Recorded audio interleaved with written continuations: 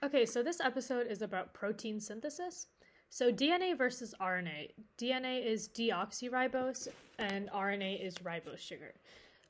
And in DNA, there's thymine versus in RNA, there is uracil. DNA is stable and RNA is unstable. DNA is double-stranded and RNA is single-stranded. And DNA is long versus RNA is short. So there are different types of RNA. So mRNA is a flat single chain with no secondary structure, and it directs protein production.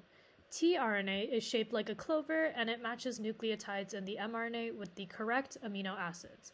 rRNA makes up the ribosome, and it actually catalyzes the peptide bond formation. snRNA are small nuclear, and it makes up the spliceosome. So protein synthesis is DNA codes for proteins through mRNA, and the introns are spliced out of the mRNA. Some of the DNA is regulatory sequences like the promoters, termination sequences, response elements, which code for nothing. And some of the DNA codes for tRNA, rRNA, snRNA, etc. So how does RNA polymerase know which strand to read and where exactly to start reading from? So it starts right after the promoter, and it's the non-TATA strand. Okay, so what determines exactly what genes are read? So transcription factors are proteins that regulate transcription by binding to specific parts of the DNA. And this depends on how tight the DNA is coiled, euchromatin versus heterochromatin, attachment to the nuclear matrix, transcription factors, both general and specific. Specific transcription factors bind to sequences that are specific to each gene, and general binds to the stuff like the TATA box, which is in every gene. External signals can also tell what genes are turned on, and essentially RNA polymerase cannot jump onto the DNA itself. The appropriate transcription factors must bind to the DNA first so the RNA polymerase can then bind. So the initiation of transcription. Promoters have conserved, which means repeated, sequences like the TATA box, so general transcription factors and RNA polymerase can bind.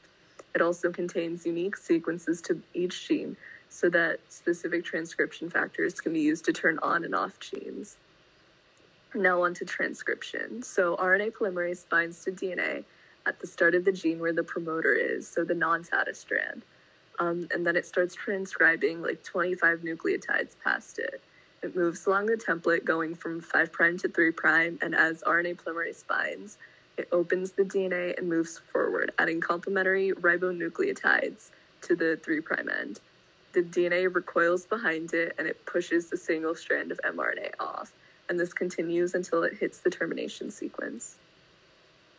So RNA processing is the cap, which is added to the front 5' end, helps RNA leave the nucleus and bind to the ribosome. And this makes sure that it goes in front first and helps protect it from damaging enzymes. The poly A tail is added to the end, and it keeps the important region of mRNA from getting chewed up too fast.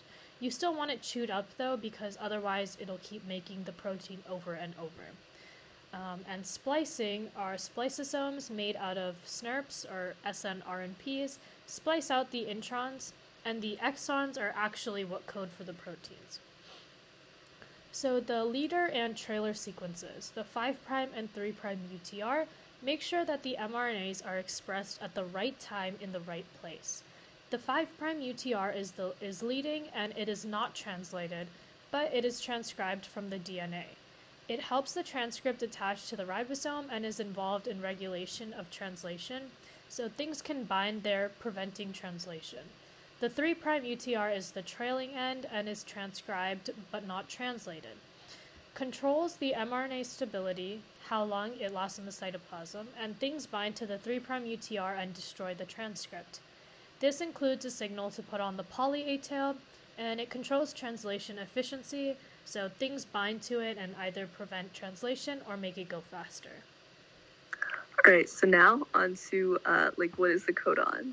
So it's just 3 nucleotides of RNA that code for 1 amino acid, and an anti-codon is 3 complementary nucleotides that code for the amino acid derived from the codon. And the tRNA structure is essentially just a clover. So how does the ribosome know where to begin translation? So the 5' cap leads the transcript in, so it's not backwards, and the start codon sets the reading frame. Now on to translation. So first, processed mRNA binds to the ribosome at the start codon, AUG on mRNA, and the anti-codon is UAC, which codes for methionine. And this sets the reading frame, and then tRNA attaches to the start codon in the P site.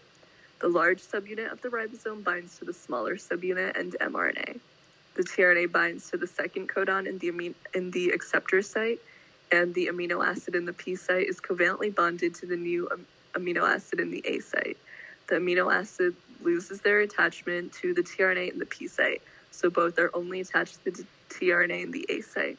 Everything moves forward, which drags the mRNA with it, and the first tRNA falls off of the E site and goes to get a new amino acid in the cytoplasm. The tRNA with the amino acid chain has moved from the A site to the P site, and then the new tRNA and amino acid entered the A site, and peptide bond formed between the new amino acid and the existing chain, and then the mRNA moves forward again, and this entire thing repeats. Oh my God. So faithful translation is the 5' cap puts it on the right way so that it doesn't read it backwards. The AUG start codon sets the reading frame. The ribosome subunits come together only when the start codon binds, and the enzyme called tRNA synthetase puts the amino acids on the tRNA. So the tRNA doesn't just get random amino acids. Aminoacyl transferase, or tRNA synthetase, so there are 20, so it makes sure that the correct amino acid gets put onto the correct tRNA. Post-translational modification is where the mRNA enters the free ribosome, and as translation begins, the mRNA for secretory proteins and membrane proteins have a signal peptide at the leading end. The SRP, or signal recognition particle, RNA protein, binds to signal peptide and takes the ribosome into the rough ER. This attaches the growing amino acid chain to the ER, and the chain of amino acids is fed through a protein pore into the rough ER, and the signal peptide is cleaved off. Once inside the RER, the amino acids can be removed, they can be folded up, two chains can be hooked up into a quaternary structure, lipids and carbs may be added to make glycoproteins or markers, and the chains may be cut into smaller pieces to be hooked together later. Okay, so how do proteins and ribosomes get into the RER? So first, the ribosome will be bound, which means it's on the RER surface, and the protein will be pushed into the RER as it's synthesized. Methionine, which is the start codon, is clipped off into the RER, and the other post-translational modifications. Effects of mutations on proteins include there being no change in the protein, it's part of the degenerate code, or the mutation is in a non-coding region.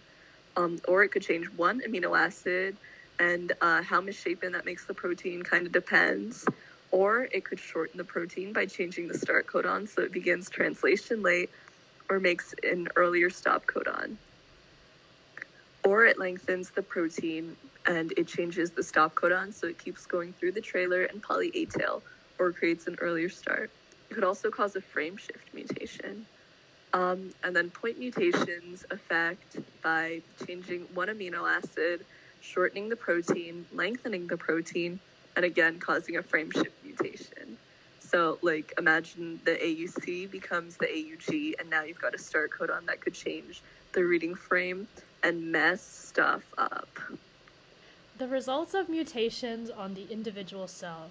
So repair enzyme can fix it, proofreading enzyme fixes it, or the cell dies. The cell makes mutated proteins and doesn't affect the cell or doesn't read that gene anyway, or apoptosis. So results of mutation on an organism. The cell becomes cancerous if it mutates the apoptosis genes, the cell cycle controls genes, or crawling genes. And if a cell is a sperm or egg, the child now has that mutated DNA in every cell of the body. So in summary, transcription starts 25 nucleotides past the Tata box.